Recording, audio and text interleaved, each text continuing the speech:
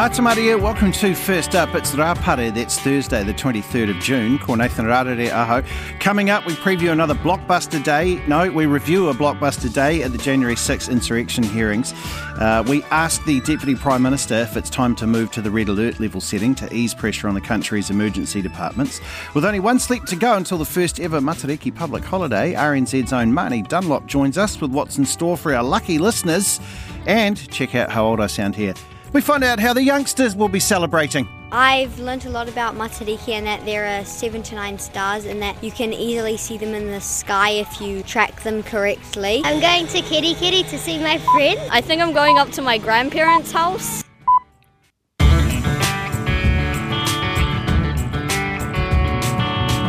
Tamaria, welcome to First Up, where we have a someone keeps leaving the thermostat really cold crisis. I'm Nathan Rarere. We begin this morning in Afghanistan, where a magnitude 6.1 earthquake has hit the east of the country. The Taliban says more than 1,000 people have been killed. The BBC's John Donnison has this report. In remote eastern Afghanistan, there were chaotic scenes as the first military assistance arrived. Local people bringing forward the dead and injured, desperate for help. The quake, with a magnitude of 6.1, struck in the middle of the night as many were sleeping. It was midnight when the quake struck. The kids and I screamed. One of our rooms was destroyed. Our neighbors all screamed too when we saw everyone's rooms. With healthcare basic here at the best of times, makeshift field hospitals have been set up. In this part of Afghanistan, a lot of the houses are mud-built and were no match for the force of the quake. In Gayan district, 1,800 homes have been destroyed. We don't know if there are still people in those homes, so we're desperately trying to work with local partners to get through that rubble and see if there are any survivors. The Taliban is trying to coordinate an aid operation with the Red Crescent and has called for international help. But since the Islamist group took power last year, foreign assistance has dried up. And all this in a country already in the midst of a humanitarian catastrophe, ravaged by drought, famine and poverty. John Donnison there. To the UK we go now, where the second of 3 scheduled rail strikes is set to proceed as talks to end the dispute resume. Joining me now from London is our man Henry Riley. Morning, Henry. Hello, Nathan. Kia ora. Hey, what's the latest on the strike? So we've 3 days this week of strikes. This is going to be day 2 tomorrow. The first one took place yesterday, Tuesday, in the UK. And this all comes down to rail workers. Not necessarily train drivers, but the signallers, the people who work in ticket offices, the train guards, and there are a few drivers involved as well. There's a large trade union in the UK called the RMT Union, the Rail Maritime Union, and they deal with workers. They deal with often the more lower paid workers at the bottom end of the transport system in the UK, and they are annoyed about the cost of living crisis, and they're saying that their members are being disproportionately affected. So they have been locked in horns with the government. And the interesting thing about the power of the unions in the UK here, Nathan, and the RMT union here are sort of the last big union power, is they can disrupt the railway network just like that. They call off all operations nearly, and there is absolute carnage in London with barely any of the train and tube networks running. On Tuesday, we had a complete shutdown of the tube network. Tomorrow, there's going to be severe rail disruption where loads of guards, loads of signallers are all going to completely walk out. What does this come down to? Well, it comes down to pay firstly. Inflation at the UK at the moment, it's predicted it could hit as high as 11%. They are asking for around a 7% pay rise, we believe, the RMT union, for their workers. The rail operators are only willing to give them a 3% pay rise. And this also comes amid an argument about modernising the railway. The RMT are very nervous about modernising the railway because they say that will end up with their members losing jobs, and you'll have various parts of the industry that are automated. But on the other side, the government says this will help reduce fares, and the rail operators say this as well. This will help reduce fares for consumers. So it's a dispute that's been going on and on Talks resume today, as you said, Nathan. They've now broken down, and we now have confirmation that there'll be another national strike tomorrow across the UK. This is affecting various events going on. We also are expecting a strike on Saturday. That'll be the third strike of the week. And, Glastonbury is just one event in the UK that's taking place this week. And there is a real concern for people going to events like that, going to big life events like funerals and weddings, whether they're going to be able to do anything like that at all. You just mentioned inflation there before. I mean, we know inflation's high. We think it's high here, but your UK level is huge as well. It's another record. Yeah, it's going through the roof. So we now have hit the highest level of inflation since March 1982. We knew the consumer rate of inflation back in April, because we get it sort of a month late here, obviously, to calculate what it was. In April, it was 9%. We've had the figures out for May today, and it's got up to 9.1%, which may not sound a hell of a lot in total, but it's the wrong trajectory, isn't it? It's still rising in the UK. And what's making people more nervous is what's expected to come. The Bank of England, who obviously closely monitor the rate of inflation, are saying it could hit 11% later this year. People are very worried about the cost of living crisis in the UK. We've seen food costs for particularly bread, cereal, meat in particular climbing. And this comes with a backdrop of rising energy costs and people really struggling to get by with current prices. Yeah. Some culture. Let's jump to the culture desk. Hello, here's Henry at the culture desk. Kate Bush says the world's gone mad after going back to number one for a song that I hated the first time around, Henry, I'm being honest. No, it's a classic. I did. No, I worked in music radio for 20 years. Not once did anyone ever ring me to go, hey, can you play Kate Bush Running Up That Hill, please? It's a great song. And do you know what? Only now is it getting the credit it deserves. So I'm very disappointed that you've got that view, Nathan. This is 37 years. By the way, this is the longest time in the UK a song has taken to get to number one. This was hit number 3 back in 1985. See? It's now hit number 1 in the UK. It's also hit number 1 across the globe. It's hit number 1 in Australia. It's hit number 1 in Belgium. It's hit number 1 in Sweden. And it's hit number 4 in the US. Kate Bush has never had a top 10 hit in the US before, and she's hit number 4. It's incredible. Stranger Things is obviously the series that has prompted it, and she's giving a rare interview, and it's described as a rare interview because Kate Bush very rarely gives interviews. Funny enough, one of the most memorable ones she gave was back in 2012, where she said something vaguely positive about David Cameron, and she ended up getting slated and everyone was calling her a Tory. Right. But she gave a rare interview today about it, and she was saying it's extraordinary. Everyone's gone mad. It's very special. And you know what? Good for her, because this song has gone gangbusters, and it's meant that Kate Bush is right at the top of the UK music agenda once again. And it's Henry's ringtone, so that's great. Henry, thank you very much for your time, Sir Henry Riley, out of the UK. You're listening to First Up here on RNZ National with me, Nathan Rarere. 2101 is how you can text us in any feedback. Am I being a Grinch about Kate Bush running up that hill? It was awful, okay? It was... I'd have to play my songs, and I'd be playing songs, and I'm like, yeah, here I am, and I'm really cool. You know, when you're like 22 and you think you're awesome. So I'm doing that and playing it, and now here's... It hurt me, yeah. It just did my head in. Every now and then you get songs that do. However, am I being a Grinch about Kate Bush? Katrina would like to know, what's your favourite Kate Bush song? Bet you can't name more than 2. And also, what's your current crisis? Newsrooms around New Zealand are going crazy for crises at the moment. 2101. You can text us or email firstup@rnz.co.nz. Let's go to Europe now. Hopefully Kate Bush hasn't made it to Sweden. There's, of course, the war still raging in Ukraine there, and President of France, Emmanuel Macron, has quite a unique crisis on his hands. But joining me now from Sweden is our Europe correspondent, Aneta Persson-Sjölund. Morena, Dr. Sjölund, how are you? Morena, fine, thank you. Okay, the Russian enclave of Kaliningrad, who we found out a little bit about yesterday, why are people panic buying?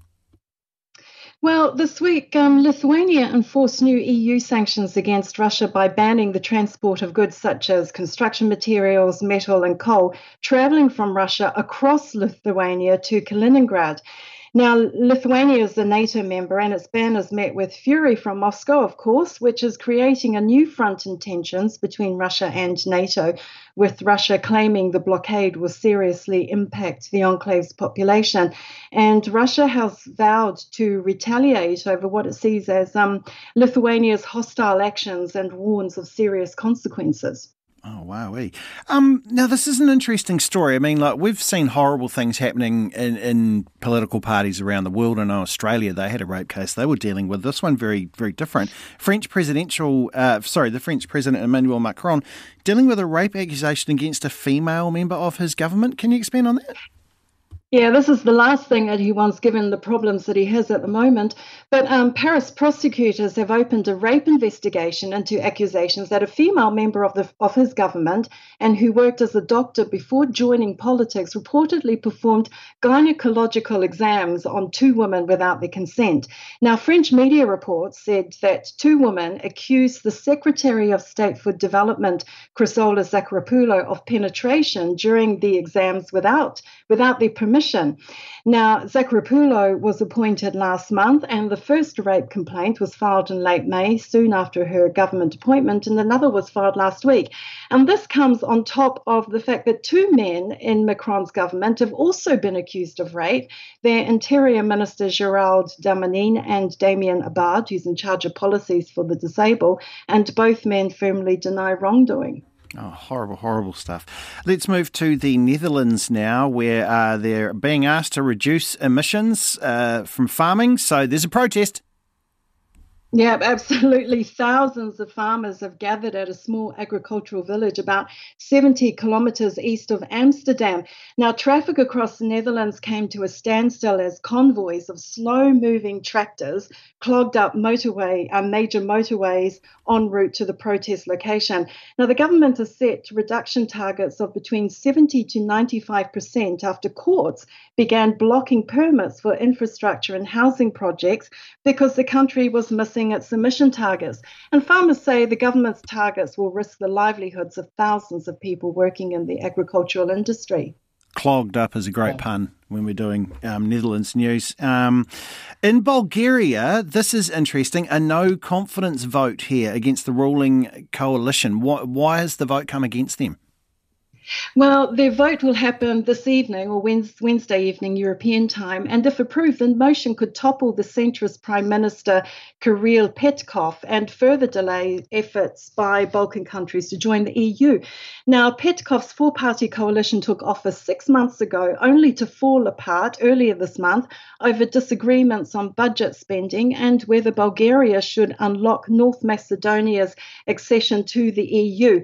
Bulgaria could face its 4th national elections since April 2021, thereby risking millions of euros from EU recovery funds, plans to adopt the euro in 2024, and hindering efforts to secure stable natural gas inflows after Moscow cut gas deliveries after Sofia refused to pay in rubles. Lots going on. Thank you very much, Dr. Sherland. That's Anita Purcell-Sherland, who joins us every week out of Europe. Well, Auckland's Mount Smart Stadium returns to life on Saturday with the New Zealand men's and women's rugby league sides hosting their Tongan counterparts. And for one of the new players in the Kiwi squad, the occasion comes with a bit of extra significance. Scott Sorensen might be Aussie born and raised, but his family has strong ties to the Kiwis. Grandfather and great uncle, and also his uncles. Remember Kurt and Dane? Man, just running so fast with mullets just flowing at the back. It was quite beautiful. Sports reporter Clay Wilson spoke to the Penrith Panthers forward about his decision to play for New Zealand. I just thought, the opportunity felt right and felt good, and I know my family's extremely proud, and especially, my grandfather and cousins representing the Kiwis. I always knew it was something that was there, and if it ever came, I'd want to take it with both hands. So, extremely excited and just love being in camp. You talk about the family history. How much did you know about that? Sometimes it can get lost down the years, that kind of thing, can't it? How much were you aware of that? Yeah, for sure. It's something that when I come over here, I know to go to my grandmother's place, my auntie's house, and, there's memorabilia on the walls, there's photos, there's books, there's all the above. So I was extremely aware and understand, how special it is to my family. They give you a wee shoulder tap, a wee nudge every time you come over here. Yeah, that's right. Yeah, exactly. But yeah, extremely special. I know my dad's extremely proud as well. was in my driveway during the week in tears. It really does mean a lot. My partner and all her family as well is all from New Zealand as well, so more cheerleaders. It's just such an amazing feeling, and I'm super proud. You still got family here?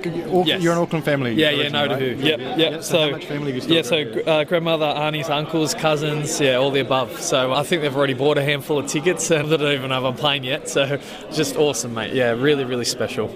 Are you the emotional kind? I mean, what's Saturday going to be like for you, especially given family history and all the family that's going to be there? Yeah, I think so, mate. Yeah, definitely an emotional kind of person. But in saying that, I'm just trying to be completely present and just taking it day by day. And if that opportunity comes at the end of the week to play, I'm taking it with both hands and really, really excited. But just enjoy it as it comes.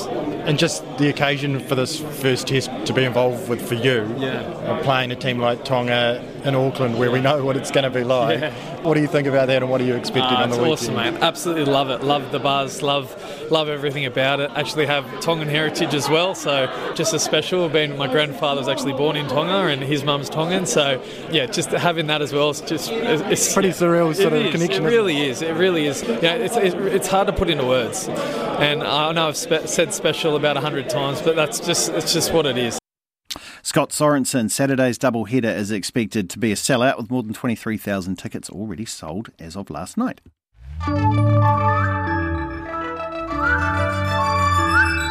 It's 5:20. I'm Nathan Rarere and you're listening to First Up on RNZ National. Coming up, a report out this morning says it's the worst time for first home buyers in 65 years. And also Marnie Dunlop tells us what RNZ has in store for your Matariki listening.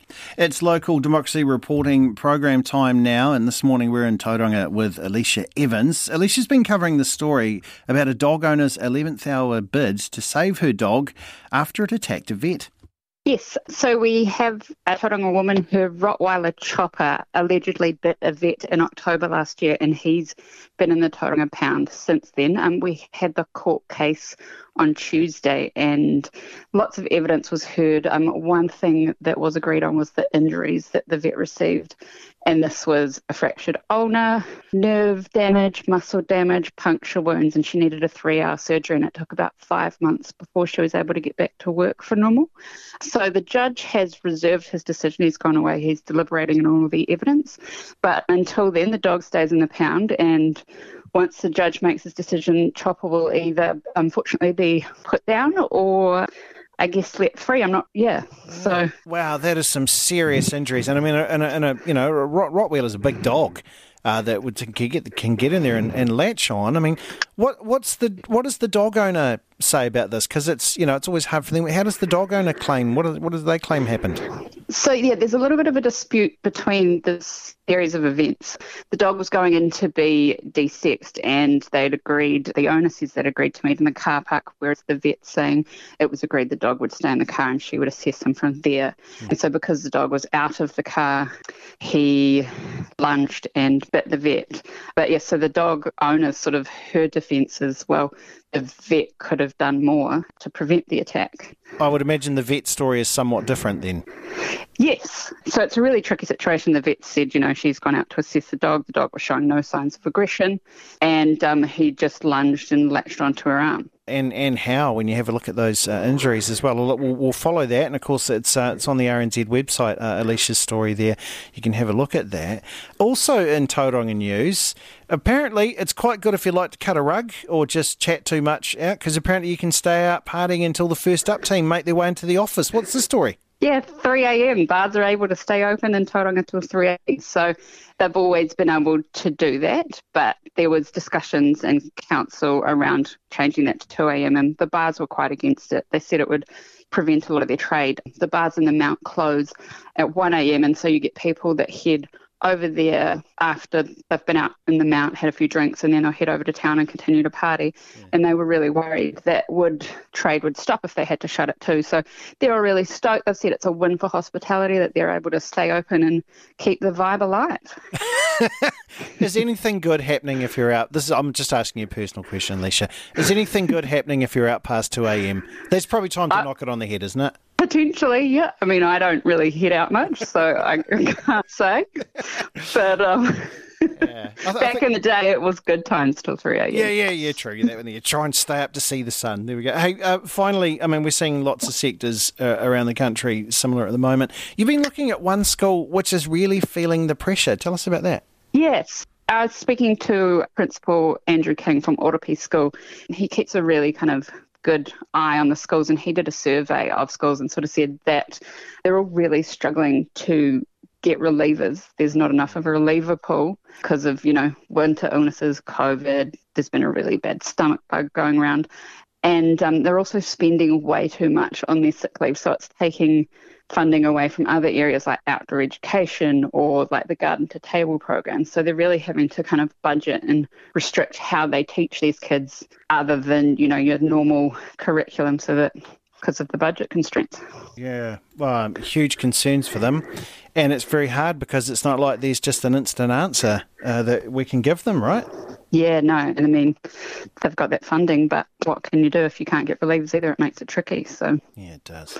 Hey, Alicia, I know that you'll stay on top of that one. Thank you very much for all your other stories as well. And ladies and gentlemen, you can see Alicia out around town, probably 2:45 a.m. So just sidle up and say g'day. Good on you. Thanks, Alicia. Awesome. Thanks, Nathan.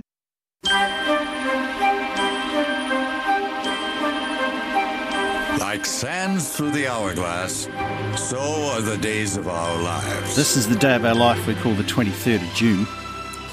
On this day in 1846, a man called Adolf Sax walked into the patent office and went, And they went, cool, what is it? It's called a saxophone. And this is the day it was patented. I thought it was an older instrument than that, but there you go, 1846. A bit of saxophone fact. The blue guy that plays the saxophone in the Muppets band was called Zoot. There you are. Also this day in 1868, the first practical typewriter was invented, but it only typed capital letters. The first one had been built in 1873. It ended up being built in 1873, and they had some problems with it sticking together, so that's how you ended up with all the letters being mixed around rather than in alphabetical order, so they didn't stick. In 1912, it was a happy birthday to young Alan Turing. Of course, in 1936, he developed the idea for the Universal Turing Machine, which was the basis of the first computer. Developed a test for artificial intelligence in 1950 that's still used today. But here was an interesting one I didn't know. In 1948, he was a marathon runner. His marathon time of 2 hours, 46 and 3 seconds in 1948 was only 11 minutes slower than the Olympic winning time that year. He was good. And this day in 1984, it was the first time we saw Daniel LaRusso defeat Johnny Lawrence in the final of the All-Valley Under-18 Karate Tournament. Yes, the Karate Kid on this day in 1984. Who Framed Roger Rabbit was released in 1988.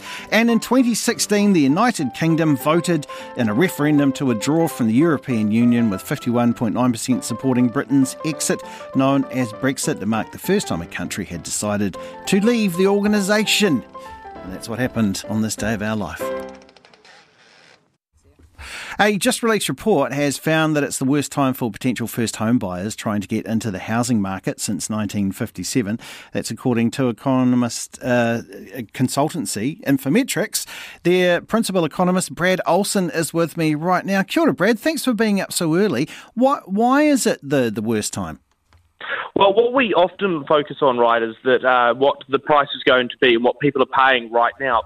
What we've looked at for our report is how much first home buyers are paying over the lifetime of their loan. People often say that when those interest rates were at 20%, that was a lot harder than the 4 or 5% that we're paying now.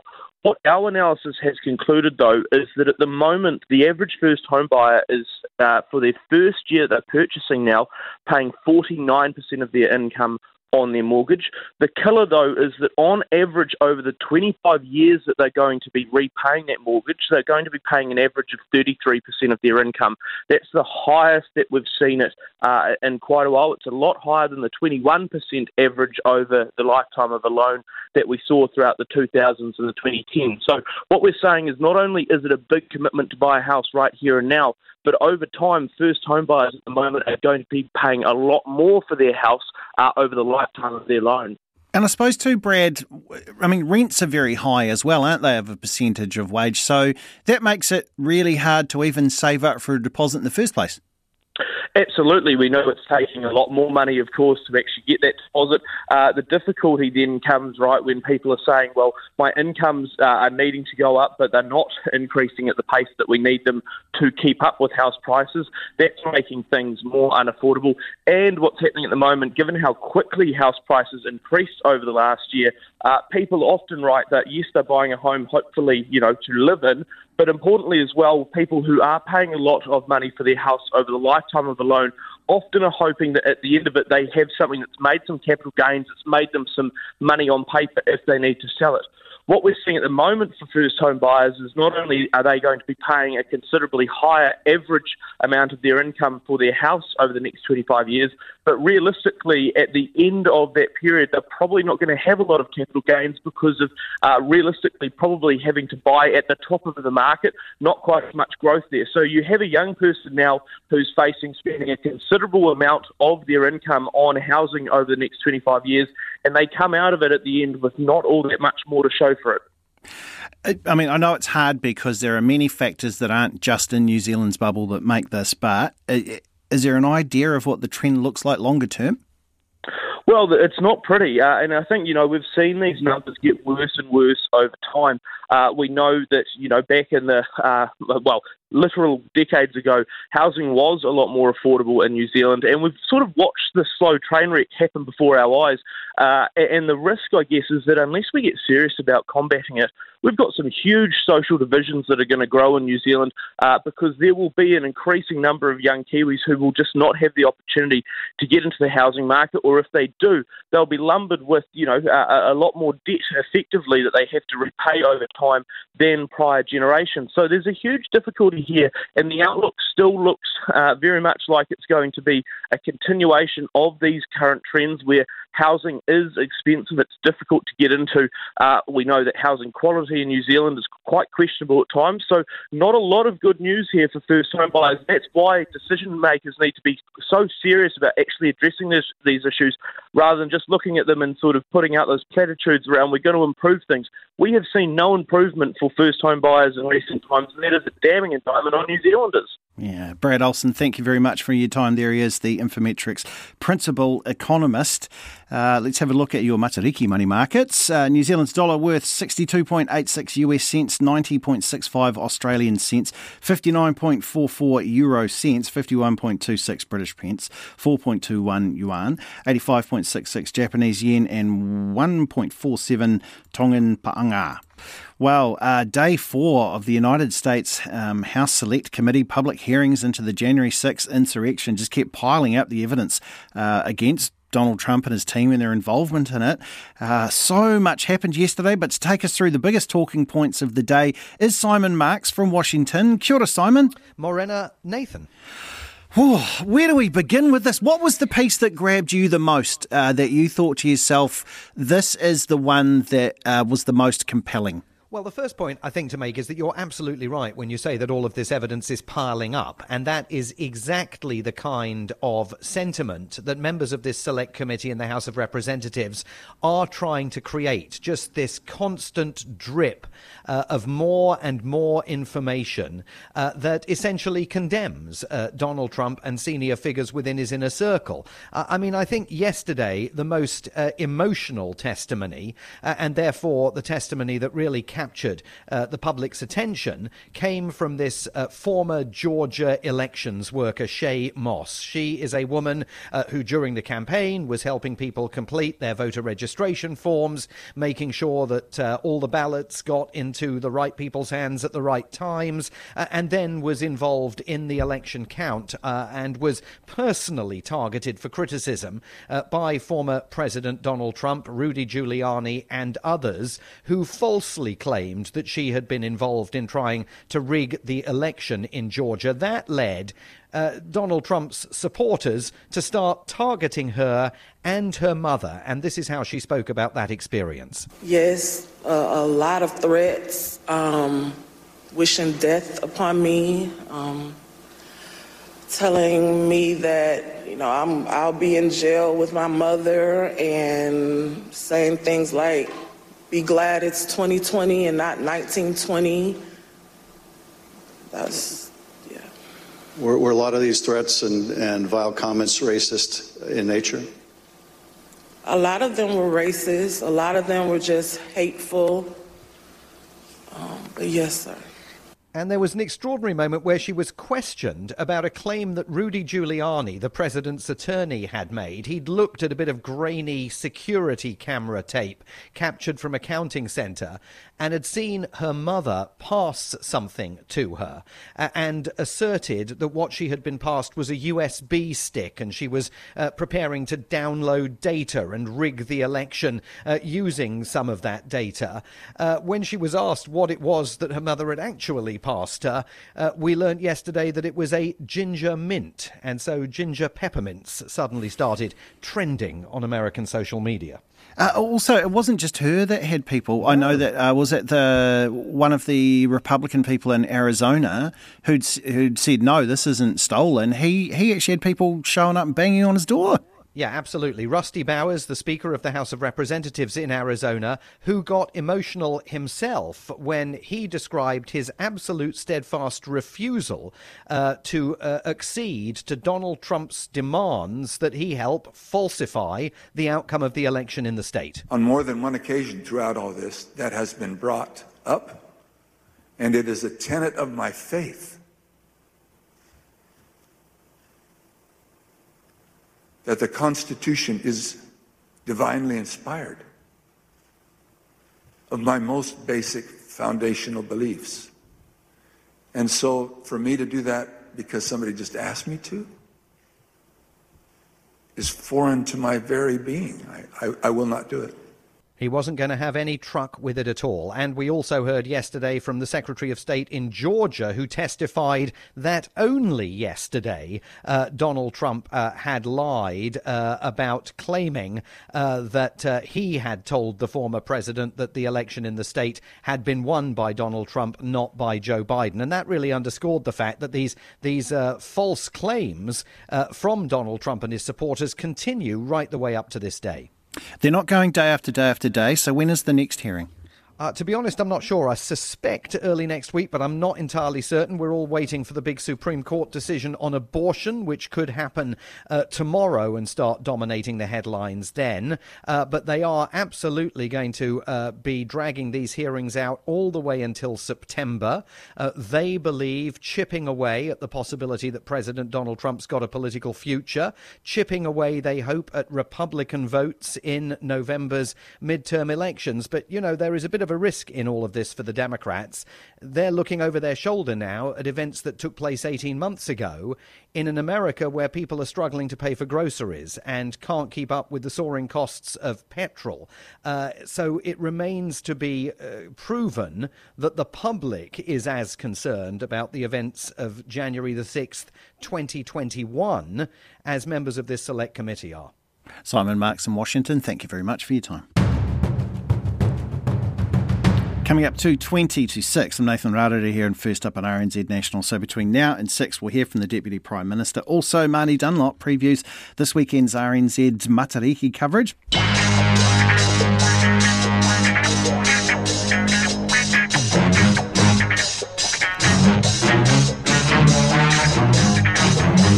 I've got a not knowing what's happening in Morning Report crisis happening right now, but I'm going to have that fixed. By Corin Dan. Kia ora, how are you? Yes, you'll have that fixed. Good morning, everybody. Yes. We will get more reaction to Phil Pennington's good story yesterday around the I don't know what the word is, compliance, non-prosecution, the non-dealing with people on restricted licences who are taking passengers, teenagers mainly. The fact that there's been very little... no crackdown at all, really, on that, it seems, over the last few years. So we'll talk to the police about what is going on there. It generated a lot of feedback, this story. I think people can relate to it and understand. There's a lot of pressures on teenagers. There's issues with people needing to drive for jobs. Hasn't this been happening since that was introduced? I mean, come on. Exactly. No, I understand. Absolutely, it has. But the question is, why have the rules then? Yes. And young drivers are aren't as experienced at driving, and they do have more crashes, and there's all these sorts of issues. So anyway, we'll talk to the police and get a handle on what is going on there, because it is a complicated issue. It's not just all one way. We'll go to the Afghanistan situation as well. We'll try to speak to someone in Afghanistan of this terrible earthquake there that has killed over 1,000 people. New data for first home buyers. I don't think this will be any great surprise either, but there's always this debate about whether the baby boomers had it worse or whatever with high interest rates, and Infometrics has done the numbers and says it's worse now. It is worse now, and particularly because it's the top of the market. And cricket, Luke Ronke, we'll talk about the Black Caps and try and get some details on the team and how everybody is. They've all got, well, not all, some of them had COVID, obviously. So hopefully everyone's fit and raring to go. All right. Thank you very much, Corin. Well, look, hey, tomorrow is the first time Matariki will be celebrated as a public holiday in Aotearoa. So what we did was we sent our producer, Leonard Powell, out to hit the streets just to find out what people are going to be doing. He bumped into the students and staff of Te Atatū Intermediate who were by the fountain at Albert Park as they spent the day in the city on a school trip. So he asked the teachers and the kids about their Matariki this year. We've been doing lots on Matariki in school and learning about why it's a holiday and why it's important. It's been quite interesting. I've really the first year really understood the Matariki celebrations and learnt all about the different stars. It's been very interesting working with the school children. What have you learnt about Matariki, and have you got any plans for this weekend? I've learnt a lot about Matariki and that there are 7 to 9 stars and that you can easily see them in the sky if you track them correctly. And my family are just hanging out with friends. Well, I'm probably just going to be staying at home and hoping to see the stars mostly. I think I'm going up to my grandparents' house and gonna swim at the beach, even though it's cold. Yep. I'm going to do a Rogaine. What was that, sorry? A Rogaine. It's where you have a map and a compass and you have to try and find checkpoints and like run around all over the map and get through. Isn't that orienteering? Yeah, it's orienteering, but it's a little a step harder. Me and my family are going on this big walk around this island, somewhere near Rangitoto. I'm going to Keri Keri to see my friends, so hopefully we'll have a good view from there. Well, lots of things going on. We are joined now by Marnie Dunlop, who's going to be one of our presenters of a big multimedia Matariki special, which kicks off at 6 a.m. tomorrow morning. Kia ora, Marnie, how are you? Oh, kia ora, Nathan. When I was here at Matariki, oh my gosh, those Voxies made my heart warm. Isn't that lovely? That just gives you so much hope, eh? Like, for our future. And that's where we're going, eh? Yeah, exactly. And I think it's quite wonderful. It's our own special thing that we've got there as well. What do you, tell me about what's in store for tomorrow. Yeah, so we'll be on air from about 6 a.m. to 11, and we'll be broadcasting the official ceremony live, which is being filmed at Te Papa Tongarewa. And the actual hautapu ceremony will start at about 6:30. But for us, for our show, we're talking to those on the committee, those who have dedicated their lives to revitalising the mātauranga, as well as checking in with people around the country, what they're doing in their communities with their whānau. And lots of music and probably a lot of banter from my whanaunga Julian that no one wants to listen to. Hey, it's pretty cool for you, though. I mean, this is like, you get to do it. This is the in the history when it's written in Wikipedia or pub quizzes, who was the first ever Matariki special presenter. It's you. That's a pretty cool thing. For RNZ, I don't know. I don't think it's going to be in the Wikipedia pages. Well, I'm going to write it in. No, but it is really special because this has been something that our tipuna and Māori have been, before they even came to these shores, have been celebrating and looking to Matariki to guide our people. And so for it to be entrenched in legislation, quite literally. And for our tamariki to not even know, they won't have to go to quizzes and be asked how many stars in the Matariki cluster because they will already know it, and that's the beauty of that. We didn't get that because it wasn't the reclamation has been gaining traction just recently, I think, and so for our kids, they're not going to have to know what it's like to not know, and I think that's really beautiful and. It's a really special time for Aotearoa And for those who don't want to, who've pushed back on this, I've received quite a lot of emails saying that that it's a load of hocus pocus, and I really want to push back on that because it is not. Everyone has something that they can connect with, a star that they connect with, or just the kaupapa of reflecting, acknowledging the present and looking forward. I mean, it's really hard for anyone across the globe not to be able to relate to that on some level. Yeah, and you want abuse, you want to say something about Kate Bush. That'll get it going on an RNZ text line. Goodness me, the feedback I've had this morning. Far out. Calm down, everyone. It's just the morning. We've got a holiday coming up. Things are nice. It's all going to be very good. Exactly. Everyone koutou and just enjoy Matariki, right? Yeah, exactly. Well, look, Marnie, hey, best of luck for you and Julian for tomorrow, and also as well, I hope you have a wonderful long Matariki weekend as we all start to develop our own traditions on it.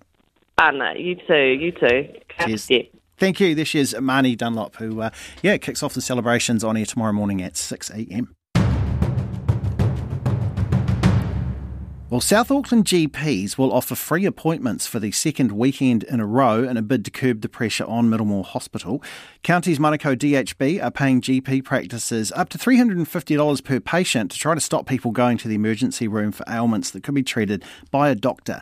Prime Minister Jacinda Ardern has said moving back from orange back to the red alert level setting to ease pressure on our hospitals would require a law change, because it is set up in a COVID framework. So I asked Deputy Prime Minister Grant Robertson if it's time for a rethink. The most important thing to say at the start is that we do have a process for assessing the traffic light framework, and actually that's due with us in the next week or so, the latest update on that. So, we continue to take the advice of public health officials there.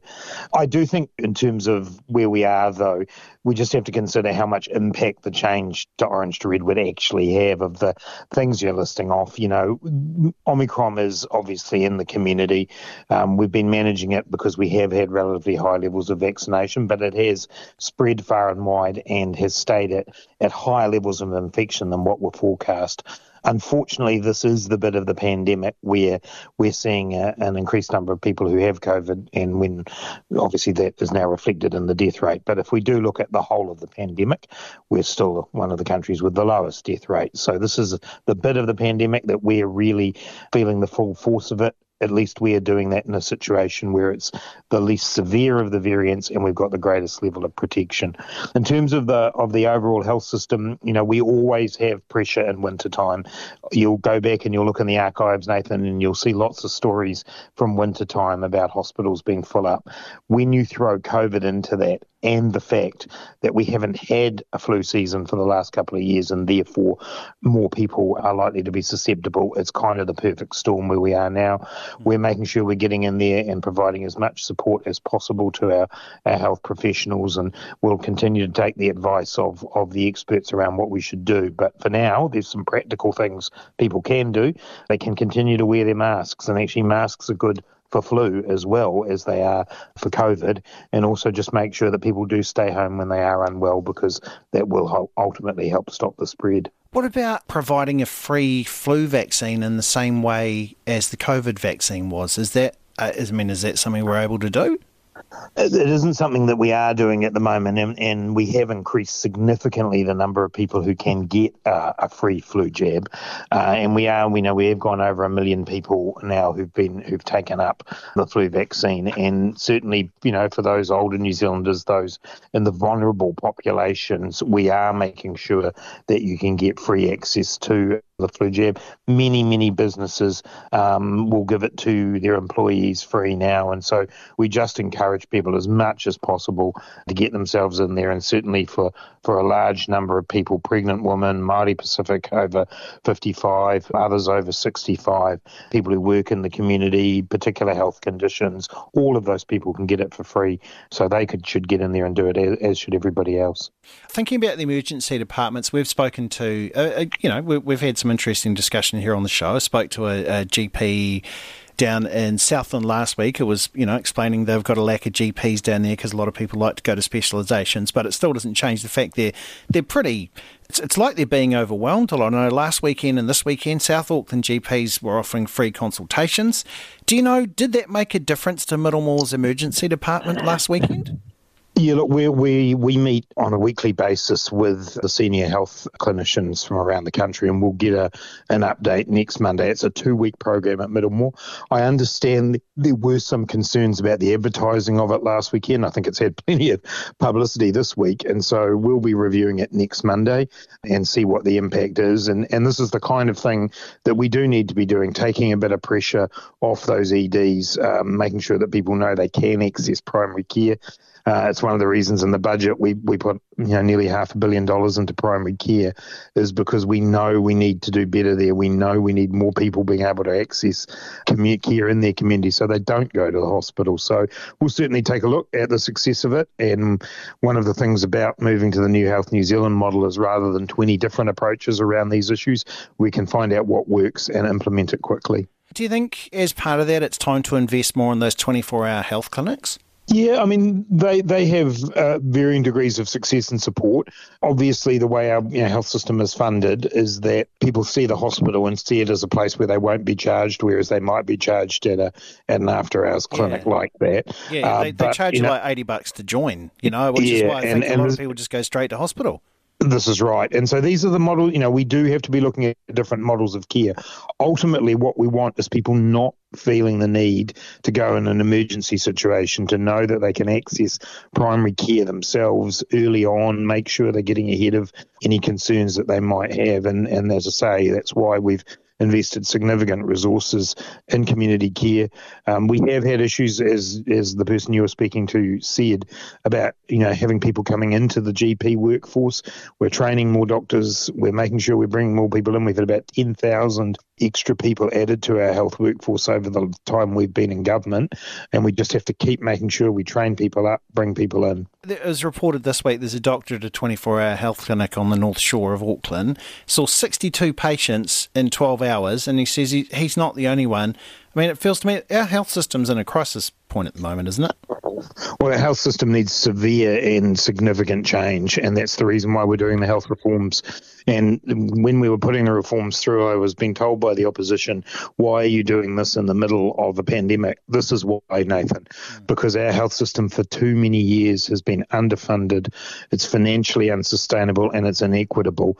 And these are the biggest changes in a generation to the health system. We need to get on with them, obviously, because New Zealanders deserve a high quality of care wherever they are. Yeah. Another thing that was going on is obviously Jib. A lot of the Jib debacle, and I know one of the big shareholders basically dumped them as a client and went elsewhere and told them do better. Should heads roll at Fletcher's over this? Well, obviously that's in a sense a matter for the shareholders of Fletcher's, and there's certainly shareholders who are calling for heads to roll. The perspective I tend to take on it is it's a really good example of the fact that our building supplies sector in New Zealand is not operating the way we need it to.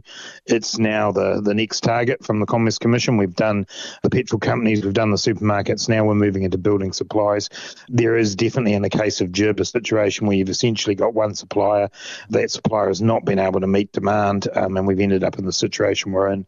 We've been working with the broader building sector on, what other products can substitute, how we can support that happening as quickly as possible, and we just got to make sure that we don't have the situation. Fletcher's itself do have more product coming on stream. They've got a new factory that'll open soon. Jib is a very good product, and a lot of New Zealanders want to use it, but there are other products as well, and I want to congratulate Auckland Council. They've moved to remove from some of their consents the requirement for Jib so other plasterboard can be used. We've just got to make sure we don't end up in a position where we're so reliant on one product that we know there is a problem, there is a supply problem. It means construction, grinds to a halt in certain places. Yeah, and I guess we also want to make sure the standards of the other ones you can get, we don't end up going through something similar to a leaky building thing again, eh? Absolutely, and the certification process is really important.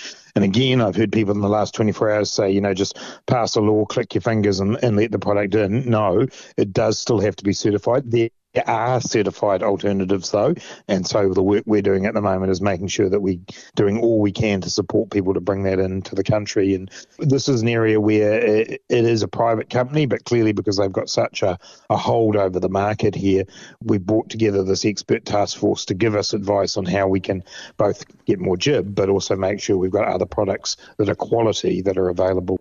That's Grant Robertson. As we head towards the end of the show for this week, Nolene says, morning, Nathan. I've been out checking this morning's Matariki stars. I had the constellation tattooed on my right forearm for my 80th 5 years ago.